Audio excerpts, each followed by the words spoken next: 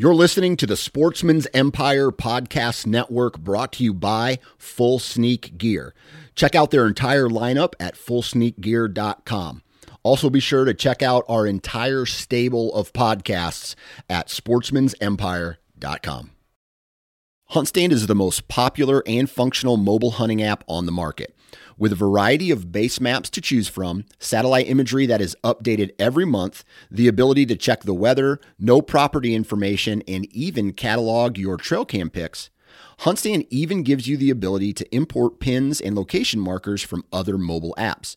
Visit huntstand.com or download wherever you download your apps. Enter discount code SN20 at checkout for 20% off.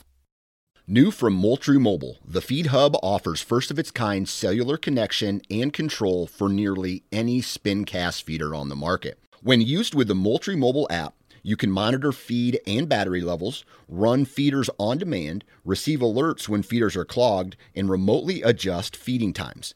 The Feed Hub is ideal for anyone who maintains feeders. Remove the guesswork and save time by planning feeder maintenance before you drive to your hunting property. For more information, visit moultriemobile.com.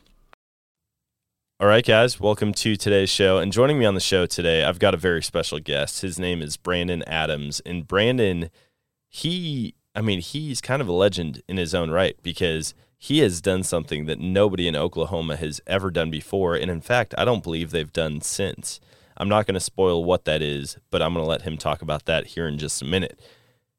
This is going to be an awesome episode, though, because in Oklahoma, people don't really think of Oklahoma as an amazing hunting state or like an awesome big game state, but they have so many cool opportunities there that Brandon is going to dive into with us on this episode of the podcast, and I'm super pumped about it. So instead of me continuing to ramble, let's just jump into this one. Here we go. Like, he was doing things that were just badass. That was one of the coolest moments of my life. I was really scared, but knowing that Dan had the gun, I did have the rifle, we would be okay.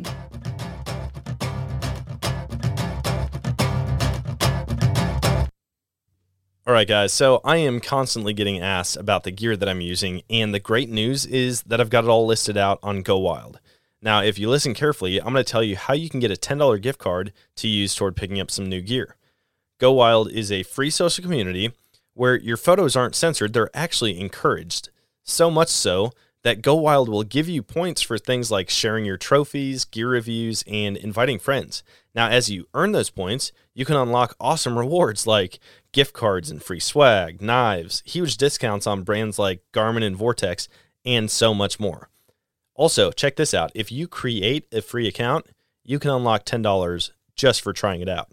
So go visit downloadgowild.com to get started.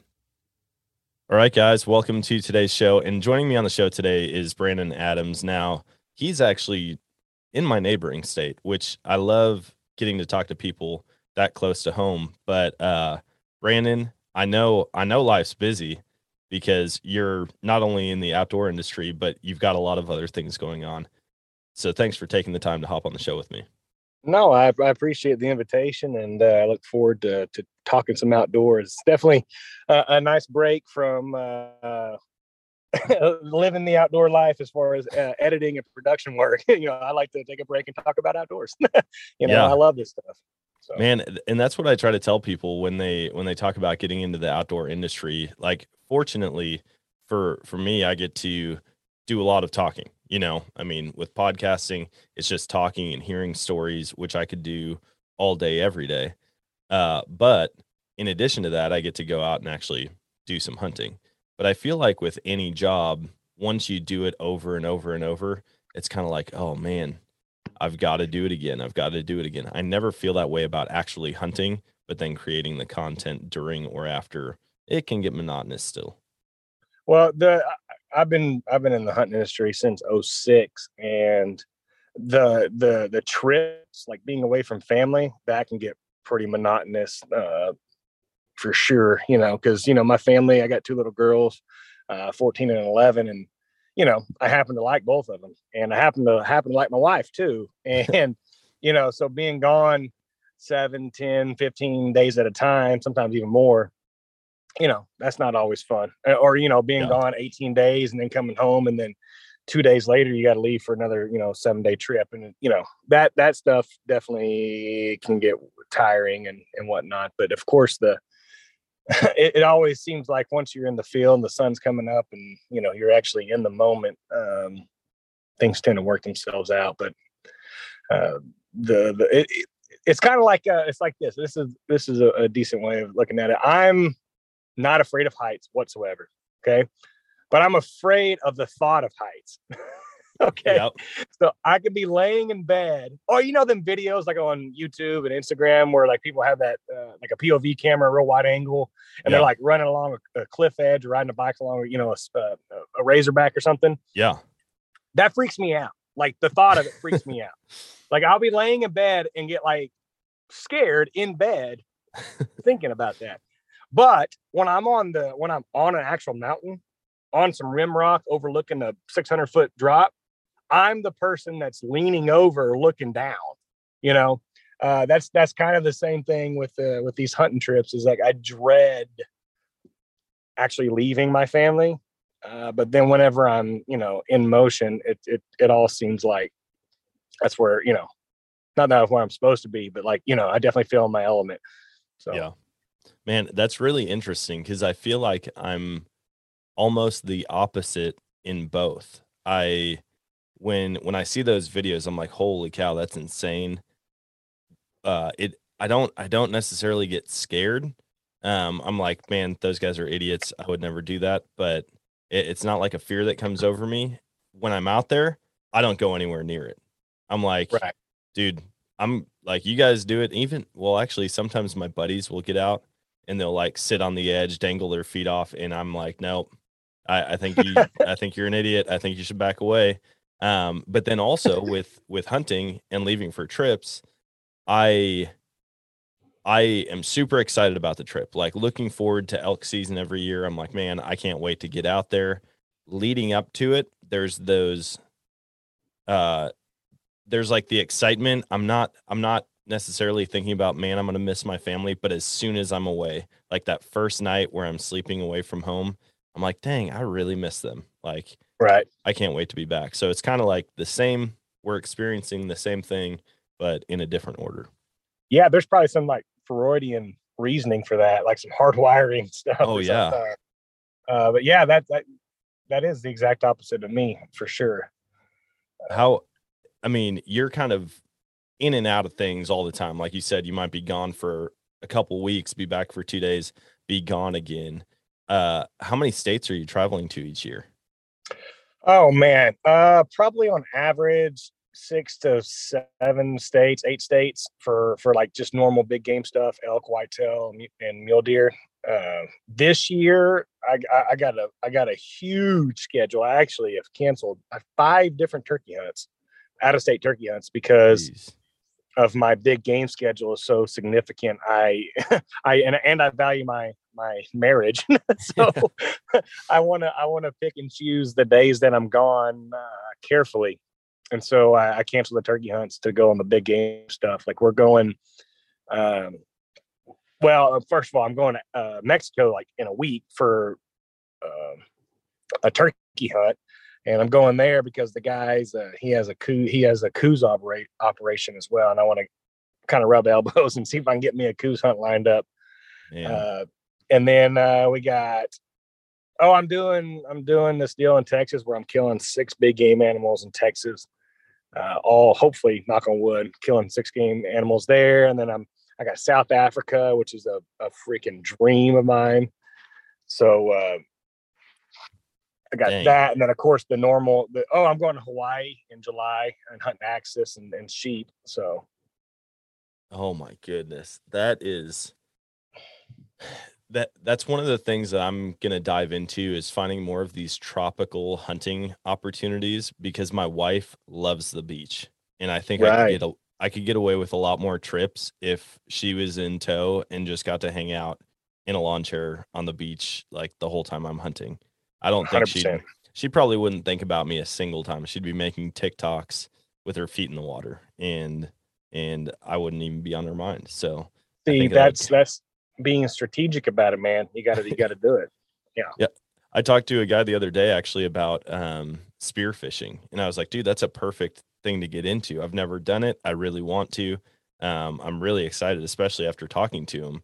But I was like, man, I'm going to be in the water, which means my wife can be close to the water, and it's a win-win.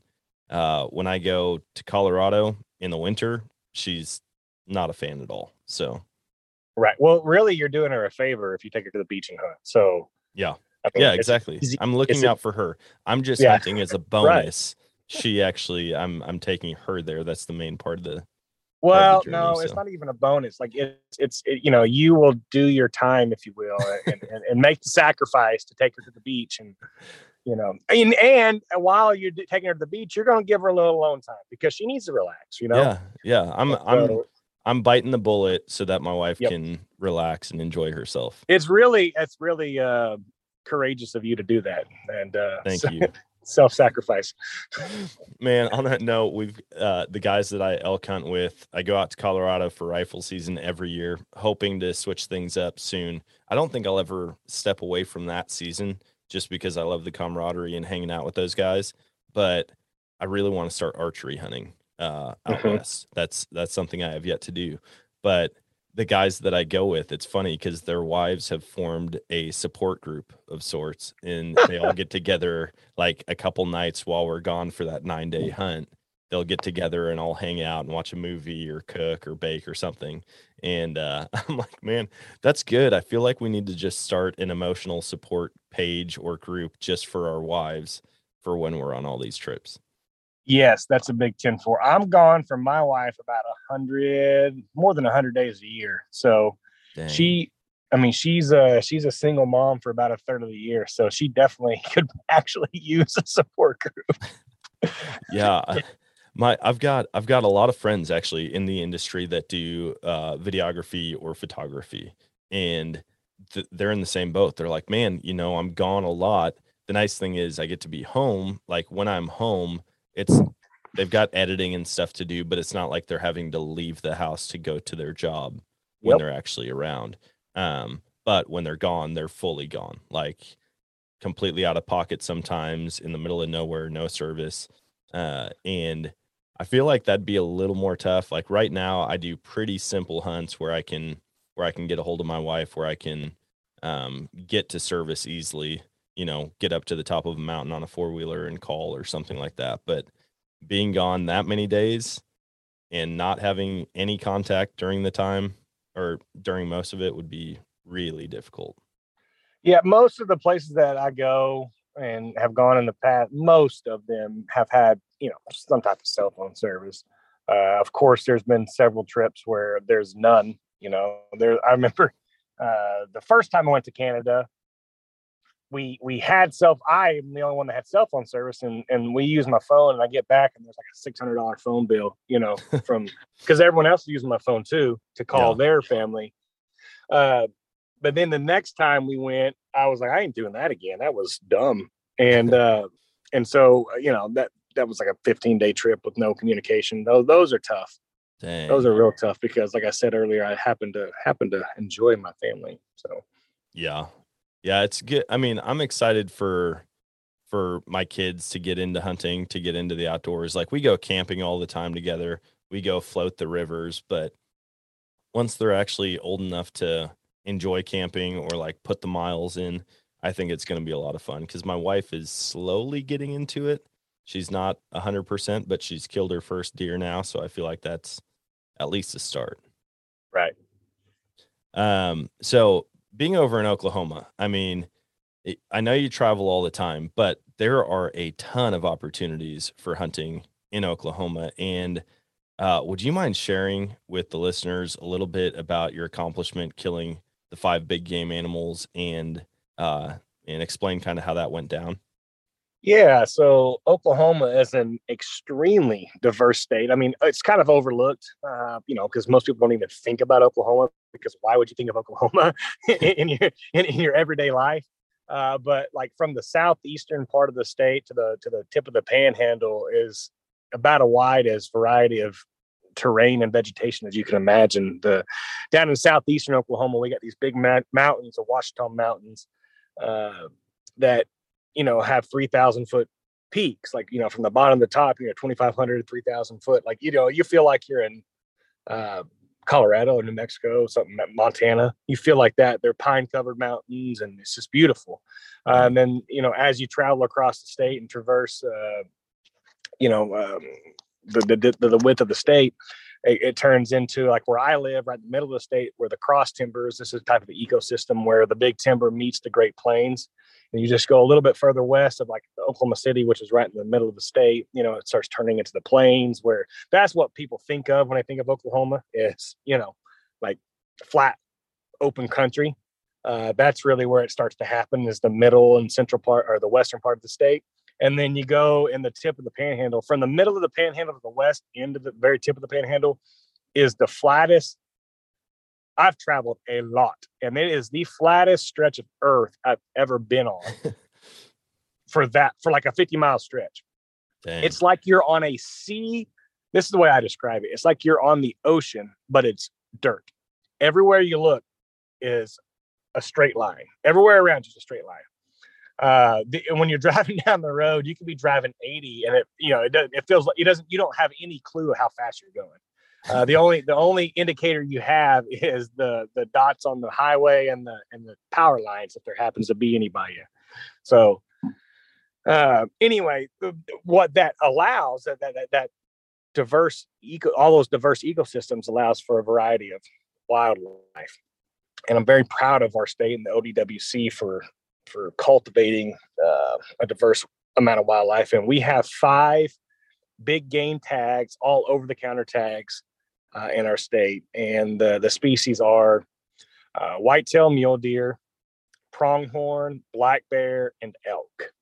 And the black bear are primarily in the eastern part of the state. Elk are actually everywhere. Technically, there's actually a statewide season for those, but the biggest population is in southwestern Oklahoma, and actually in the tip of the Panhandle too has a really healthy population.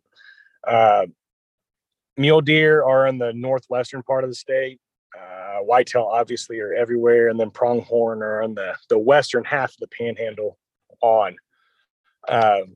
And what you were kind of alluding to earlier, back a few years ago, I decided to embark on an adventure. And that was to try to get all 5 of those in one season. And at the time, I didn't know if anyone had ever tagged all 5, in the state. But I was going to try to do it all in 1 year, all with a bow. And I was very fortunate to basically, pull it off, so to speak. I got the tricky part of it is scheduling. First of all, is aligning all the access to these properties with these animals. One, but the next tricky part is the logistics of actually getting it done, because you have a very finite amount of time to actually hunt, because all the seasons basically open up on October the 1st.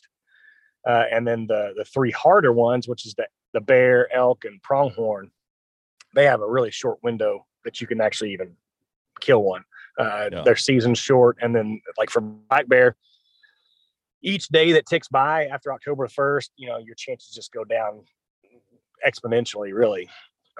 And so anyway, I was lucky to tag one on opening day. Nice boar, and went from there. I had to wait until elk season started, which was started on like the 5th or 6th. And then I started hunting there and was fortunate to kill a great bull on the 8th. And then straight from there, with the elk antlers in the back of my truck, I went all the way up to the tip of the Panhandle and started bow hunting those pronghorns in that open country, and was able to get my pronghorn on the 11th. And then from there, I had 2 left. And then I had about 3 months to get those. So the mule deer and the whitetail. And of course, I've had success with whitetail, and I've had quite a bit of success with mule deer, but I never tried to bow hunt mule deer in Oklahoma. I have, but I've never really tried to bow hunt them. It's always been with a rifle, and I've killed, 4, 5, 6 with a rifle. But that turned into one of that mule deer hunt turned into one of my better mule deer hunts ever in any state, which was surprising and super cool. And then, I kind of took the whitetail for granted and kind of got myself in a tough hunt. I was, trying to kill a good deer. All the animals that I killed were really nice animals, and I wanted the whitetail to be a nice one, and passed up some good ones, and then finally got it done on New Year's Day. So, which our season runs to January 15th. So I had 2 weeks to spare. Dang, man, Yeah. what an intense year though. And to be able to do it all in your home state. Like there's a lot of states out there that offer multiple big game tags. And even here in Missouri, they're starting with elk and bear over the past couple of years. But to be able to find all of that stuff right there in your home state is amazing. And like you said, you're not viewed as one of these Western states that have a ton of big game opportunities. It's very overlooked. And I'm sure most hunters in Oklahoma kind of like that instead of having pressure from all the other states. But man, that's an amazing feat. And to do it all with your bow, like, holy cow. Do you know if anybody's been able to accomplish that since you did it? Well, from my understanding, they went back ODWC. What I partnered with the Department of Wildlife after I did it, and kind of let them know what I did, and then they got their blessing and their help for a lot of the production aspects. Which that film that I put together, it's about a 90-minute film, is one of the highlights of my production career. As far as the story, and then putting it all together, and just frankly, the accomplishment. I'm more proud of that than most anything I've ever done. But well, to my knowledge, nobody has ever tagged all 5 ever, besides myself. They actually made a new category, the state did, called the Oklahoma Slam, and then they had the Super Slam. Well, they had the Grand Slam and then the Super Slam. The Super Slam is all in 1 year, and the Grand Slam is a lifetime accomplishment.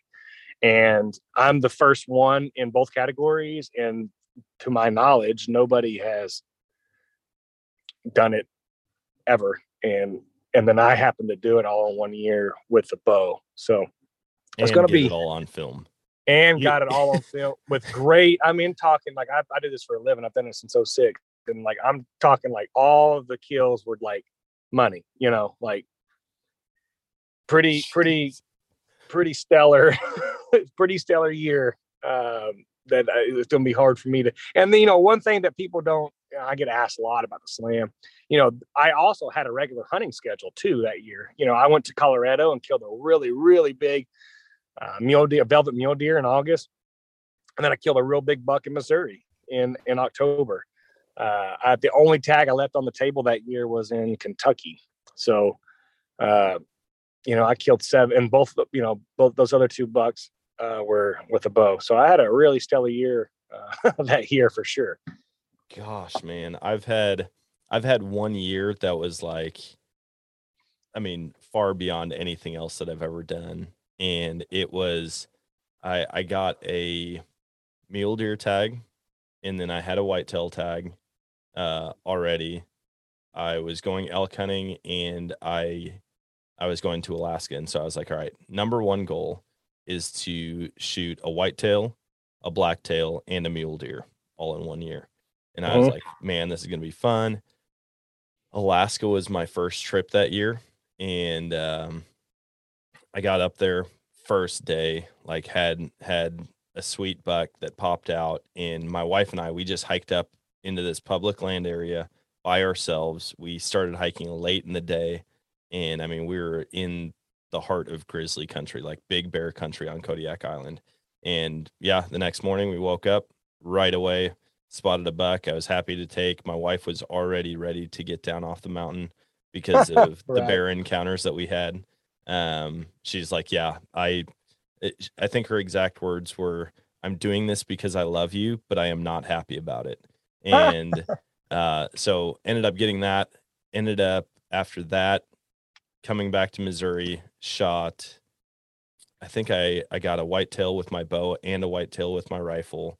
Then I had my Colorado rifle season and shot a buck and a bull on the same day. And so I was like, dude, that's 5 antlered animals, which is far beyond anything I've ever done before or since.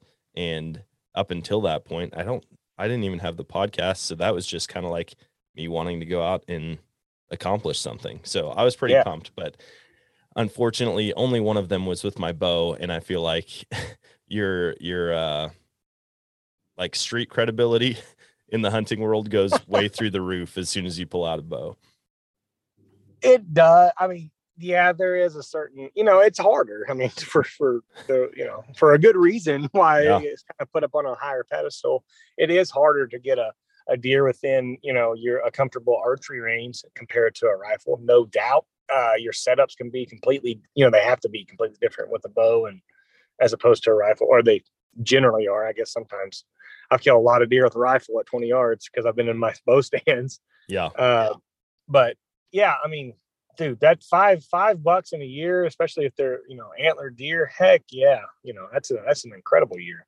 Oh man, it was so much fun. And it was one of those things where looking back at it, I'm like, did that really happen? I feel like every one of them was awesome and special in its own way. But looking back, you're like, holy cow, man, what an insane year. And it's almost like when you stack them up back to back to back like that, it almost takes away from it in a sense, because like something about the struggle in your success adds to like the reward you get from it, if that makes sense.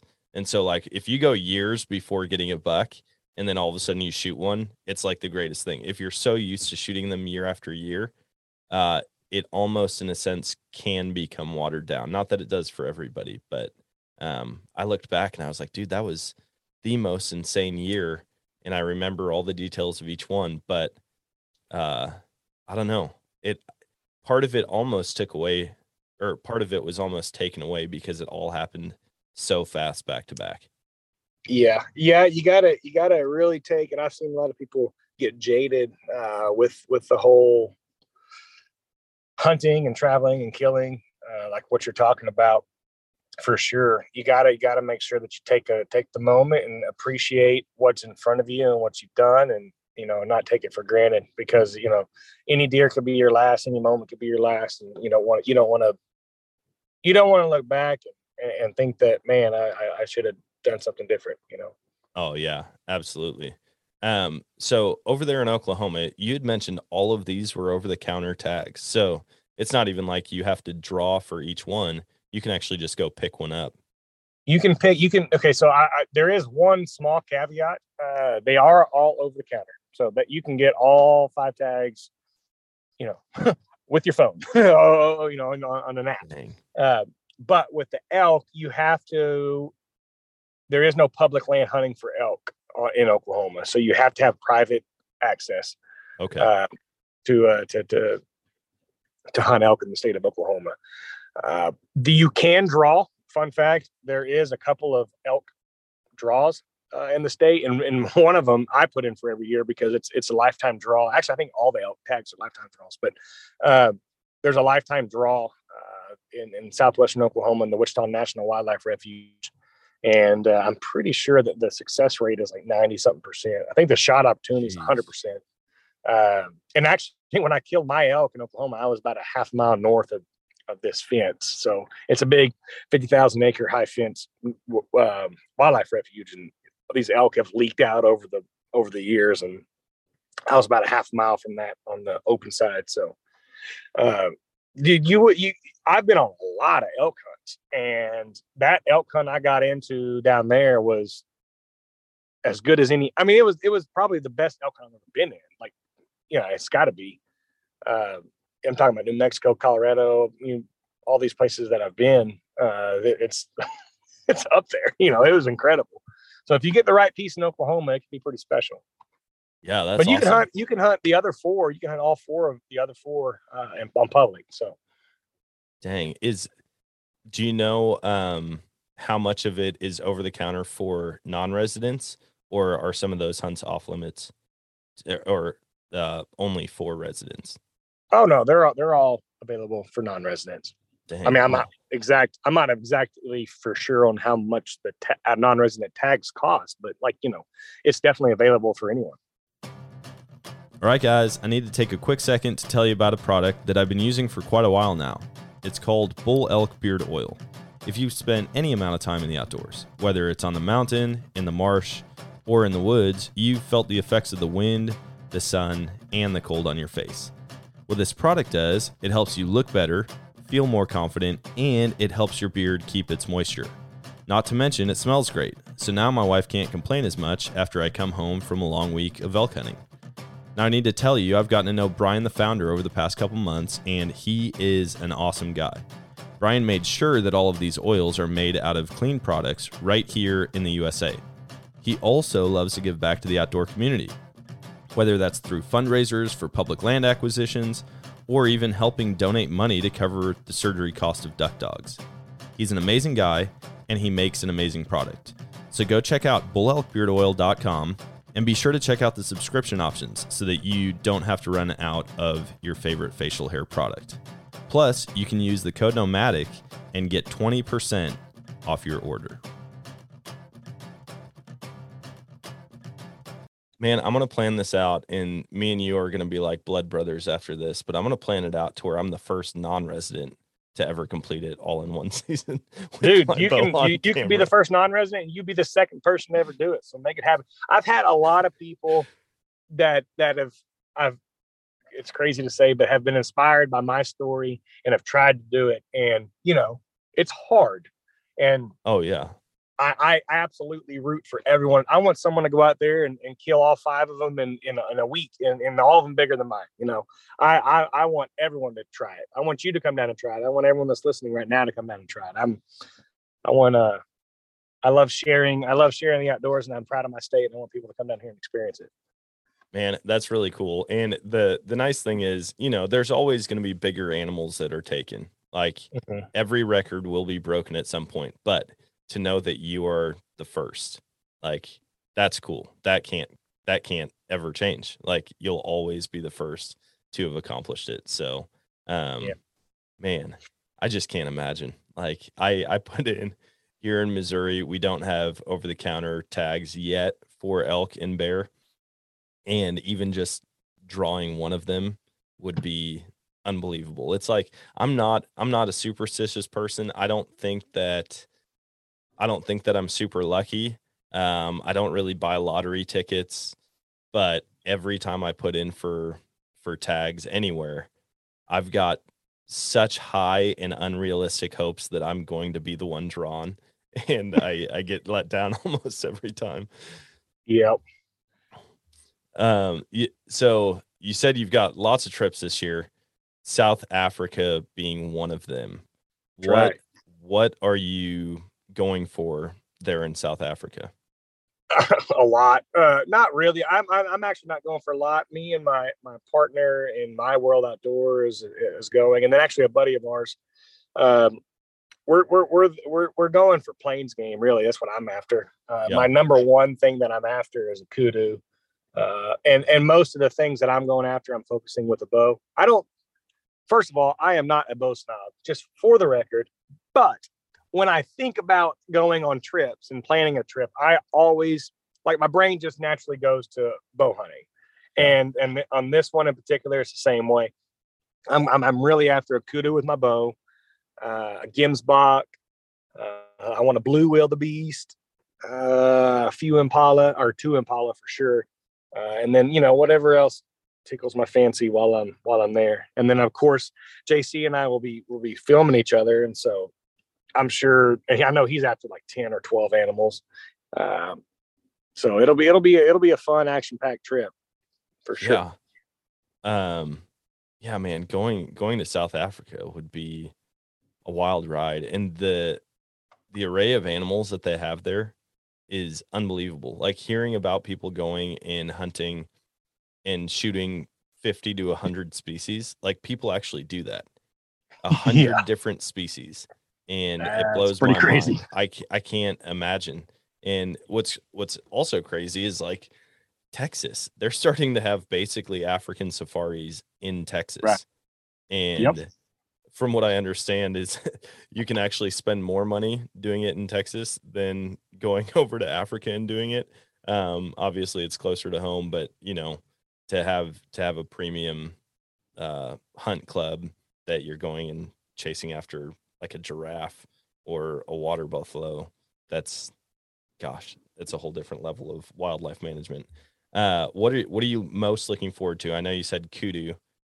Is there something about Africa that you've always dreamed of? Like, do you want to see a certain animal other than the ones you're hunting while you're over there?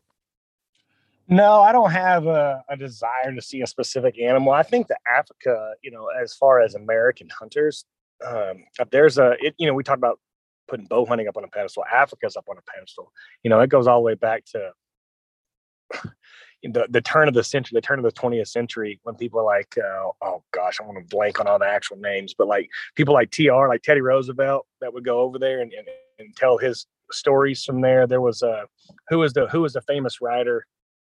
Oh gosh, he was kind of full Aldo of himself. Leopold? No, well, yeah, Leopold is a great one, but I'm thinking of a specific. I cannot believe I'm blanking on his name. Anyway, the point is it's been romanticized for 100+ years as far as being a destination for big game hunters, and I think that maybe that's part of the allure to me is to kind of be a part of that. I definitely want to go twice. So I'm going this time for these plains animals that I mentioned, a handful of them. The next time I go, I want to go after maybe something else, like probably I want to kill. I don't have a huge desire to kill like the big five, like some people do, but I want to go after a Cape at least once. And it's not going to be on this trip, but sometime I want to go after a Cape buffalo and experience that adventure. Would you do that with your bow or a rifle? My brain is telling me a bow, but I don't know what I would do. And frankly, when I go to Africa this time, my brain's gonna be telling me a bow when we're sitting over these water holes. But I'm a hunter. Like that's the way I think of myself. And if it's not looking positive with the bow, I'll whip that rifle out and let's go drive some roads. Let's go get some camp meat and experience a new experience. So it sounds like you're just a good old country boy. I've talked to plenty of people that are like, man, it's bow all the way. It's always bow. Like, and then people take it a step farther and they just do recurve. I am the guy that also likes to succeed. And so I'm like, man, bow hunting sounds awesome, but I'm going to have a rifle as backup if the season allows for it. Yeah. If I can do it, that's the exact same way I am, man. Like you said, like experience and like the experience is what it's about for me. Okay. And that means what you're talking about, people that only bow hunt, people that only recurve hunt, that they would say the exact same thing. But to me, the experience of actually harvesting an animal and then sharing that with people in camp and sharing that with your family, that's all part of the exact same experience to me. And, whether I get to, let's just say there's steps. So step 1, 2, and 3, and the kill itself, as they say, step 4. Whether I get to step 4 with a bow or with a gun, now I can go to step 5, 6, and 7.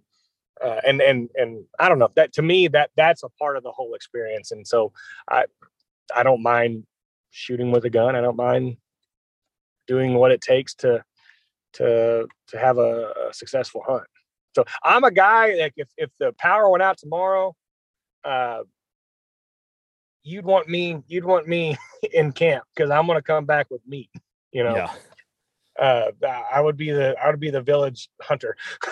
So. Dude, there's times where I almost fantasize about that, where it's like, man, everybody talks about the zombie apocalypse, the end of the world. And I'm thinking, if I was one of the last people here, it would be so much fun. Like, I'd be hunting all the time. I'd be eating great. I'd be going to all these states where, I've always wanted to hunt or experience things. And The pack out might be worse if all my buddies are gone, but the amount of opportunities, even just like here in the city, I'm like, dude, I know of a park right now that I could go kill a slob this fall. And if the end of the world came and there weren't any rules, I'd be over there. Yeah, I don't have fantasies of the zombie apocalypse like you, but I can relate to that feeling. Gosh, yeah, it'd be fun, but obviously I would miss. But everybody else. here's the thing though, like if you don't need a pack out, where are you packing out to? If you're up in Yeah. the mountains and you're killing out, that's where you're at for a while. Yeah, that's true. Yeah, I mean, in my mind, I've got like this awesome home base, and I've got all the weapons that I've ever wanted and a bunch of cool vehicles. But in all reality, it would probably be a struggle, and I'd be withering away slowly. Hopefully not. And hopefully, Yeah, we you'd don't be actually one of those experience guys that. you'd be one of those guys on a loan that just that tapped out, or not tapped out, but I got meted out, because they're too Oh light. yeah, I'm like, no, let me stay out here, and they're like, no, dude, you've lost too much Yeah. weight, and Yeah, we gotta pull you. you've lost 40 pounds in 10 days. You gotta Dude, go. my wife would love that right now. I am Perfect. slowly, not even slowly anymore. I'm just getting a dad bod, and Yeah. I think she'd love for me to go on alone, lose weight real fast. Yeah, dude, you just gotta run. You just gotta run and eat less. I just solved your problem. Yeah, I feel like just not being lazy and eating junk food would definitely do it. Yeah. So you've got a dream hunt coming up. Is that like your number one bucket list hunt and destination, or is there No. something ahead that you still really want to experience? Alaska. I definitely want to experience Alaska. In particular, two things in Alaska, and that's the moose and the caribou. Caribou is actually, fun fact, is probably on ahead of moose for me as far as I want to see the migration is what I want to see. Oh yeah. I don't know if I'll ever see it, but that's what I want to see. I want to go. I want to be on those plains, that tundra. While I can see hundreds of thousands of animals, that right there has been romanticized as well. And I don't know if that's even a thing anymore, because I know that the caribou populations are so much lower than they were even 30 years ago, 20 years ago. But that is definitely number one on my list. And of course, the moose is high up there too. So those two are number one and two. And then Africa is right there. So, man, that's been my number one for a long time, is moose with a bow in Alaska. And I feel like doing a fly in, float out hunt would be so awesome. Like just cruising the rivers. But again, I look at that and I'm like, dude, I would have to take a long time. Like I would not want to cut it short. I wouldn't want to be out there for, 9 days and realize, dude, I wish I had another 9. So it would be a multi-week trip, but I want to go up there and just shed hunt too. I've been seeing pictures of people and hearing about, like you said, the great caribou migration. Well, that's so many antlers that hit the ground in the same area around the same time. And I've heard stories of people flying planes, like bush planes over, and you can see thousands and thousands of caribou sheds from the air that just go back into the dirt. Like after a couple of years, or I want to go and just pick up like 100 of them and have the biggest shipping bill ever to get them all back to my house. Yeah, that sounds like a plan, sir. I don't know what the legality of that is, but I am supporting you in this decision. Dude, it'd be a lot of fun. What have you thought in detail about what type of hunt you want to do, like for caribou? Would you do like a fly in and then fly out, or horseback in, or what are you looking at? Yeah, it'll be a float plane trip. I have one in particular already kind of halfway planned. My dad, one of his old army buddies, lives in Alaska, and he kind of's been wanting to do something for a long time, and basically, I'll tell you the strategy. It'll be early season. It'll be before the migration, so we wouldn't actually see the migration on my first trip, but it would be a good way to kill a really big bull, because what we'll do is early season, like in particular in August, late August and early September, these bulls, these moose, are homebodies. They're like whitetail. They kind Yeah. of stay in a core area and they don't move a lot. So what we do is we fly out. And I don't want to give we'll fly out of Kotzebue, up north, way up north by the Bering Strait, and then go and locate a bull that we want to shoot from the air. And then the idea is to land within a mile of wherever we spotted them, set up camp. You got to wait 24 hours after you fly before you can hunt, but spot one that we want to go after, set up camp within a mile, and then wait our 24 hours and then go. And then he said that basically if they're in a certain thicket, they'll be in that thicket tomorrow. They don't move a lot, and attack it that way. So that's the plan for my first trip. And then he said there's a lot of resident caribou that are still there on that particular, where we're going to go in that particular area. So we'll still have a chance at caribou, but the main focus of the trip will be moose. So Dang. Yeah, I'm jealous. I hope you have the time of your life, and to get up there and actually chase. Like, are they officially the biggest? I mean, they're the biggest land animal in North America, as far as herbivores go. But Mhm. is there any deer species bigger than that? No, moose is the biggest current deer alive. Yeah. Dang, I didn't know if there was like even like how big are kudu in comparison to moose? I think kudu is more like an elk size, maybe even a little bit smaller. Oh, okay. Yeah, I think that their elk would be the comparable species for them. Okay. So, Man, they're a lot of fun. Like moose. yeah, moose are. Have you ever seen a moose? Yeah, I actually got to join my buddy on a moose hunt in Colorado. He's the luckiest guy I know. He drew a mountain goat tag and a moose tag, one season in between those two. So it was like 1 year, a year off, got the mountain goat the next year. And dude, we got into moose. We were taking freaking selfies with moose in July when we were scouting this drainage, and they are the coolest thing. And then he ended up getting one opening day, and it was a tank. That's awesome, dude. They're like dinosaurs. They're freaking. Oh, It's yeah. a different thing. Like whenever you actually see one in person, you're like, that is not what I imagined. That's crazy. Oh yeah, and I always tell people, I'm like, I feel like God really had a sense of humor in creating the moose. Like, one, the way it looks, but then the noise that it makes. You see an elk and you hear it just scream out there in the mountains, just bugling, and it'll make the hair on your neck stand up. And then you have a moose and it makes the dumbest sound ever. And for an animal that size, I feel like it could blow you away with its mating call. And instead it's just like, oh. Yeah, that's funny. That's a good point. Yeah, I don't know. My brain always goes to weird places when I think of animals and the sounds that they make. And I don't know. I feel like my thought process gets away from me in a hurry. Yeah, that's funny. Well, I mean, it makes sense that you would think that a moose would have a deserving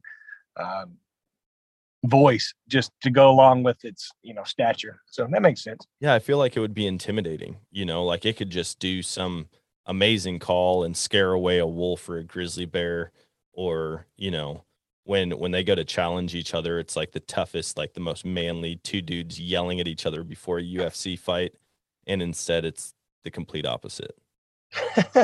Anticlimactic. Yeah. But man, I appreciate you hopping on the call with me today, man. It's been not a problem. a lot of fun. I know you've got a busy schedule. I've got a busy schedule, and so I won't take up a ton of your time. But before we hop off the call, would you mind sharing with everyone where they can go and find the work that you do, follow along with you, see that video, that 90-minute video of you killing all big 5 animals, things like that? Yeah, so like personally, I'm real active on Instagram. So if you want to follow me on Instagram, it's _BA_Adams. You can search Brandon Adams. I'm sure it'll pop up somewhere because it's not a very common name. So I'm sure I'll be top of the list. Yeah. And then the actual my entity that I own with my buddy John Christopher is called My World Outdoors, And you can hit us up on all the normal social media platforms, Instagram, Facebook, and then YouTube is the main place. I mean, Facebook videos have been phenomenal for us. And it's actually one of our key drivers as far as digital Nice. viewership. It's incredible. Facebook basically it's like YouTube, but it's on Facebook. But anyway, if you want to check out the Slammed film, it's called Slammed, and you can check it out on YouTube. You could just probably type in Brandon Adams Slammed or Brandon Adams My World Outdoors, and it'll pop up. So there's a ton of other content. I mean, a ton of content. We put a bunch of stuff out there, and if I do say so myself, I think it's good. So definitely hit us up and subscribe on YouTube if you can. And yeah, man, I'm actually doing. I mentioned earlier Texas, how I'm doing 6 species in Texas. I'm doing another Slam film in Texas. Oh, nice. Yeah, and that'll start in June. So I'm looking forward to doing that and making another film and getting the state of Texas. Instead of contacting the state afterwards, like I did in Oklahoma, I contacted Texas beforehand, and they're all about it. They're all for it. They're going to help me with all kinds of aspects of the production. So really looking forward to seeing that come to fruition, and hopefully we can have a fraction of the success that I did in Oklahoma. So. Man, that'd be cool. What species are the 6 that you're going after there? Is it like a true Texas Slam? I know they've got all kinds of non-natives now, but do they have their own like native species Slam that you're doing? Yeah, so Texas actually has their own like already recognized Slam, and they only have 3 big game animals that are over the counter. Okay. Which is another aspect where Oklahoma is far superior than Texas. For all those Texas people listening. No. You're losing followers for me, man. Yeah. Sorry. Well, they can unfollow me. It's fine. They have whitetail, mule deer, and pronghorn are the 3 over-the-counter tags. And then also included in their Slam are those 3 plus a javelina. And so nice. I'm doing those 4. Plus, I figured, and like you said, they have a huge list of non-natives that you could technically go after. So you kind of got to draw the line somewhere. So I picked a couple other animals that kind of encapsulates what I think of when I think of Texas. And one is an axis deer, and the other is an aoudad.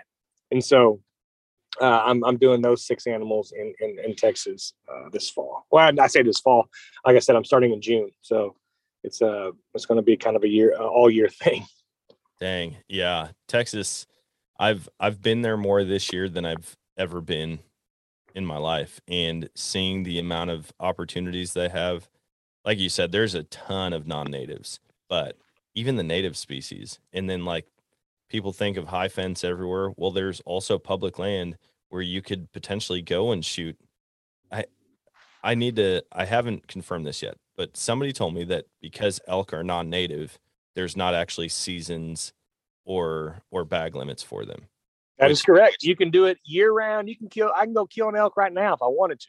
That is so crazy. Like, I feel like that is one of the animals that, historically had a home range inside of Texas. And so although they've been gone for a long time, now that they're coming back, there needs to be more regulation. And I know I'm going to lose a lot of followers by saying that as far as Texans go. Okay, so here, I thought about including elk in my Texas Slam, and for good reason. Like what you just said, they've been extirpated, based off of human intervention. Jesus, sorry. And then, but the reason why I didn't is because, how do I say this diplomatically? Frankly, it just costs too much. You can't find anywhere in Texas where you can't. Less than $15,000 for now, and I ain't got no money. I got I ain't got that kind of money where I can pay $15,000 for an elk, and so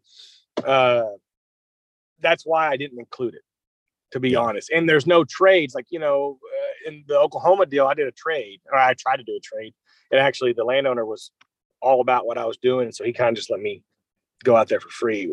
I lucked into that deal. It was a lot of work. Which a lot of lucky situations are like that, where you put in a lot of work and get these opportunities to take advantage of the opportunity. That's what happened for the Oklahoma deal. In Texas, they don't trade. They know what they have, and it's a commodity. And so I say all that to say to kind of combat what you were saying, where the state needs to regulate. These landowners are self-regulating their elk herds because it is a commodity for them. And so their herd is going to grow and thrive because that is beneficial to a certain subset of these landowners. So. Yeah, no, that makes sense. I mean, they've definitely got a system where it seems like the public, private, and government are all working together and kind of have things figured out to where everyone's happy at this point. And so as much crap as they get for the different things that they allow, all the non-natives that they have, the high fence, like everybody's got an opinion, right? But until you get down there and you actually see it all working cohesively, like I feel like you keep your opinion about it to yourself until you've experienced it. Like, don't knock it until you try it, I guess is what I'm trying to say. Oh, absolutely. Hey, pretty much all of South Africa is high fence. The place that we're going, I think, is 100,000+ acres behind a fence. I've filmed in Texas many times, low and high fence, and I've never filmed on a small high fence, but like I filmed on a 10,000 acre high fence before in South Texas. And dude, there's no difference in the 10,000 acre high fence and the wild. The only difference is that those deer, and in fact, I about said those deer can't get out, but they can. We've watched them jump the fence. I mean, they literally can jump the fence. It just discourages them from doing so. But when you're in there in 10,000 acres, I mean, how many square miles is that? I mean, that's a lot. That's a lot of land. And like you said, if people have never experienced any of these, I'll give you a good example. I'm from Central Oklahoma. Just down the road from me, a buddy of mine owned it was 180 acres of high fence. Okay, that was behind the fence, and he had a lot of deer on that. It was basically a wild herd. Nothing like freaky big or nothing crazy. But they had this one deer that was like 180-inch deer. They knew he was there because they had all kinds of pictures of him, obviously, because there was only a few places on that 180 acres they could eat. Well, they hunted that deer for 2 years, like hard, and never seen the deer on the hoof. Dang. It's 180 acres or maybe it was a little more than a quarter of high fence, mostly wooded, and they never seen the deer, and so it's not a guarantee just because you're behind a fence that you're going to kill a monster. Well, and that's what people think. They think high fence means, you can go out there with corn in the palm of your hand and the deer are going to come and eat from it. There are a lot of places that are way more wild that are high fence than what your, back 40 is. Especially like Texas. Especially in Texas. And I've got a couple friends now that guide down there on big ranches, and they're like, dude, I could take you out for 3 weeks straight and you would never see any one of the fences, and we'd be in different areas every day.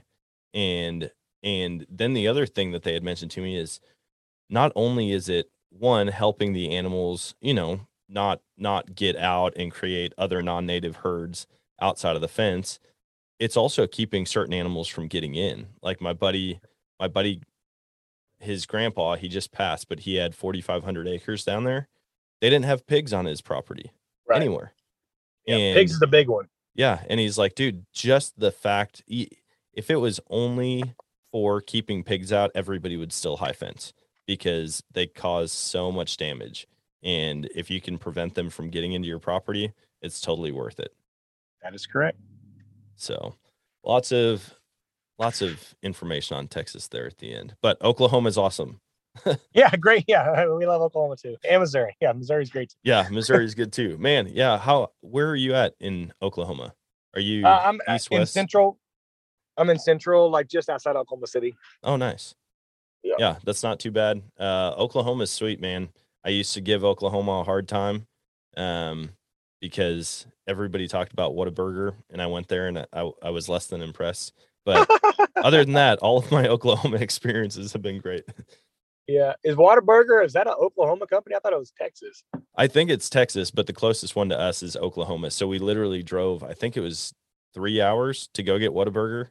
My buddy, actually, he was from Texas, and he's like, dude, we got to go get it. And we left I think we left after a shift when I was in college at like 11 p.m. Drove 3 hours for Whataburger, and I was like, dude, this was not worth the drive at all. That is classic Harold and Kumar situation you got going on there. Oh, we've done that one too. Yeah, we drove an hour and a half for White Castle. Didn't like that either. Maybe I just need to quit driving long distances only for food, and I won't be. That is very accurate. Unless it's like an elk that's running around, then you can drive a long way for that. See, if I got to drive somewhere to harvest my own food, it's a whole different story. But to go get a fake like microwaved patty, not a fan of that. Not a fan. I got you. Well, Brandon, thanks again, man. I really appreciate it. And if you ever are in the Southwest Missouri area, give me a shout and we'll try to set up a hunt or something. All right, brother. I appreciate it. Thanks for having me on, man. Absolutely.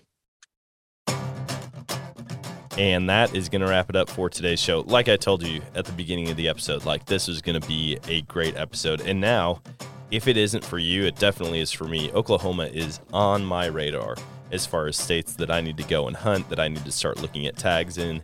And who knows? We'll see what this year holds, what next year holds as far as which states that I'm traveling to. But it's really tough being a podcaster, having all of these amazing guests sharing about their states and the opportunities that they have in each location, and trying to figure out, man, where do I really want to put my time, energy, money into? Because I don't know, there's something about the U.S. as a whole, like Hawaii, Alaska, and the lower 48. There's so many opportunities here, and so it would be very difficult for me to branch away from this when there's still so much to experience right here close to home. So I hope you guys are getting out there and enjoying the outdoors, chasing after deer sheds or planting food plots or just gearing up, maybe traveling and doing some hunts. I know my buddy Weston, he just got back from a Canadian black bear hunt, and I'm hoping to have him on the show here shortly to share all about how that went for him. But lots of stuff happening. Oh, and I don't know how this almost slipped my mind. You should be getting your draw results back. I know I'm waiting June 1st. I think some of my draw results come out, and I can't wait. I'm already gearing up for elk season. I'm really hoping, I doubt it's going to happen, but I really want to draw one of 2 moose tags that I put in for this year. Gosh, man, it would be so crazy. But anyways, I'm not getting my hopes up too high. I'm being realistic about it, and that's what I got to keep telling myself. Like, stay grounded. The odds are that you are not going to draw either of them for a lot of years to come. But I'm going to quit rambling. I hope you guys had fun listening to this show. And until next time, always choose adventure, and God bless.